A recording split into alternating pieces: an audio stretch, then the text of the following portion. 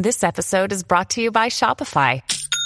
Forget the frustration of picking commerce platforms when you switch your business to Shopify, the global commerce platform that supercharges your selling wherever you sell. With Shopify, you'll harness the same intuitive features, trusted apps, and powerful analytics used by the world's leading brands. Sign up today for your $1 per month trial period at shopify.com/tech, all lowercase. That's shopify.com/tech. What is going on, guys? My name is Hussein. In this video, I want to discuss RabbitMQ and HTTP2.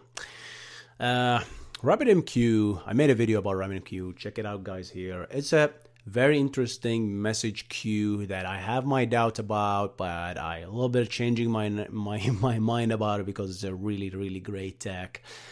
And it had a feature that I fall in love the moment I read about it, and it's called channels.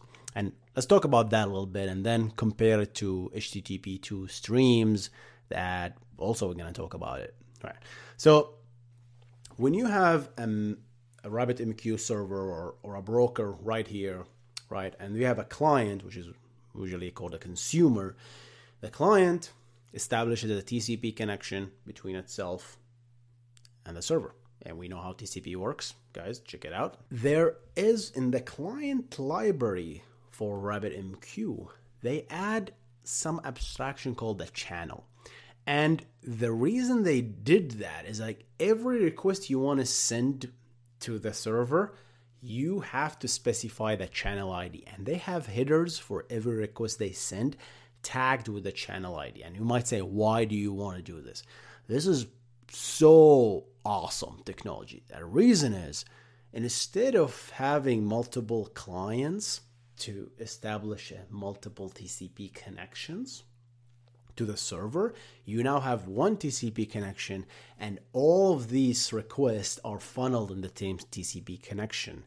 And now you can send a request and expect a response back, even if that request is already, you're sending another request in the same TCP channel, because they are very uniquely tagged with the channel ID. So now you can simultaneously send requests on the same TCP connection. And that's exactly how HTTP2 works, guys. The idea of streams. Browsers before HTTP2, what did they do? Remember, every request you send, you can only send one request at a time. And you better send one request at a time, because we don't know the response that comes back, which request was it for, because it's just garbage data coming out and in, right? So they made the decision way back to always send one request and wait for the response to come back, and that request must be for that response must be for that request, and so on. That's called essentially head of line blocking. So it's like, so that the rest of the requests are blocked until that response is actually the first response received. And that's a problem, right? And that same problem exists with TCP and any request response system. So what RabbitMQ did is they added this abstraction of the idea of channels in the TCP connection. So every request is almost uniquely identified in the channel itself. That is very similar to the idea of HTTP2 streams, which we talked about right here. Go check it out. So HTTP2 streams serves a very similar idea. You have one TCP connection instead of 6, like what the browsers used to do in HTTP1. And then if you make a GET request, they are tagged with the stream ID. If you make a POST request, simultaneously, they are tagged with a stream ID. If you make another GET request to fetch an image, if you make another request to fetch an CSS or an HTML file or a JavaScript file, they are tagged uniquely with a stream ID, very similar to the channel ID, and they are shoved into the TCP connection, right?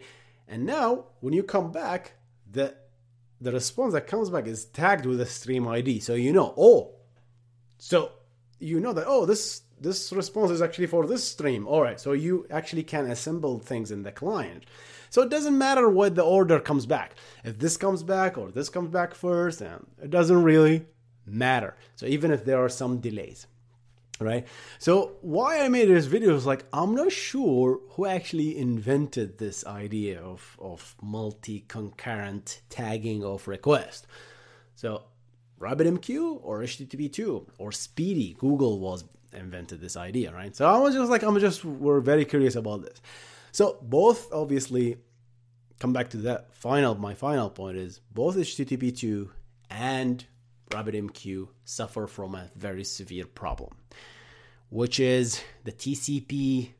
It's a problem with the TCP itself, right? And the problem with TCP is like, if you send a packet and the packet is damaged or haven't received by the server and there's no acknowledgement, and that's a packet, right? It's just a packet. The client always retransmit that packet back, right? And that causes any other packets that you are about to send to have wait for an acknowledgement to be received from the server. This is at the packet level, guys. This is not at the stream level. So that means if stream 1 technically didn't receive an acknowledgement, stream 2 cannot even be fired to the server, which is very bad, right? That's a problem with TCP. That's a very, and that problem carries with RabbitMQ. It's a very similar problem, and that's why, guys, QUIC was invented. Say, so you know what? We cannot rely on the idea of retransmission to put it at that lower level of our architecture. You cannot implement that at the lower level. So what they said is that we're not gonna use TCP for retransmission. We're gonna use the bare bone UDP, which doesn't have any of this feature. It just sends a request and relies on the higher level of application to actually does that retransmission and verification of the packets. And that's what QUIC did. QUIC re-implemented TCP but a higher level, and they built in stream in it. So now you can use one logical connection. There are no connections in UDP, so they create a kind of a similar logical connection. And now you can send as many requests as you want, and they are tagged with a stream ID. And if one stream had a bug in it, I don't know, the packet didn't receive correctly, that the QUIC client will only retransmit that. It will not stop the rest of the streams, right? All the channels, if you want to call them, right? The rest of the stuff will just go normally, right? Because they have nothing to do with the first one. Because if the stream 2 is good, or stream 3 is good, and stream 1 is bad, why do you have them to suffer, right? Like what HTTP does today, right? HTTP2, if stream 1 is bad, or has it was transferred in the ocean, and the fiber was caught, right? The stream 1 will suffer, and stream 2 and stream 3 or stream 5, all the streams will suffer. So you will feel the slowness with HTTP2. That's the problem with this, right? So QUIC solves this problem very elegantly at that level. And now HTTP 3 is built as a very thin layer on top of QUIC that uses all these protocols. That brings me back to my final point is like, I think most message queues, right, and databases and protocols should start using queues, to be honest, right? Because that solves a huge problem with TCP. TCP had this problem with retransmission and the packets, right? And now sending concurrent requests at the same time. And that just magnificently QUIC solves this problem for you, right? Today, I just wanted to talk about RabbitMQ and the idea of channels, and then HTTP2, and then how both of these are having this problem now solves with QUIC, and QUIC have their own problem. I'm not going to discuss in this channel, but definitely I'm going to make a video dedicated for QUIC. But I was very interested to know that the similarities between RabbitMQ as its own from scratch protocol building with the channels, very similar to the HTTP2 protocol. All right, guys.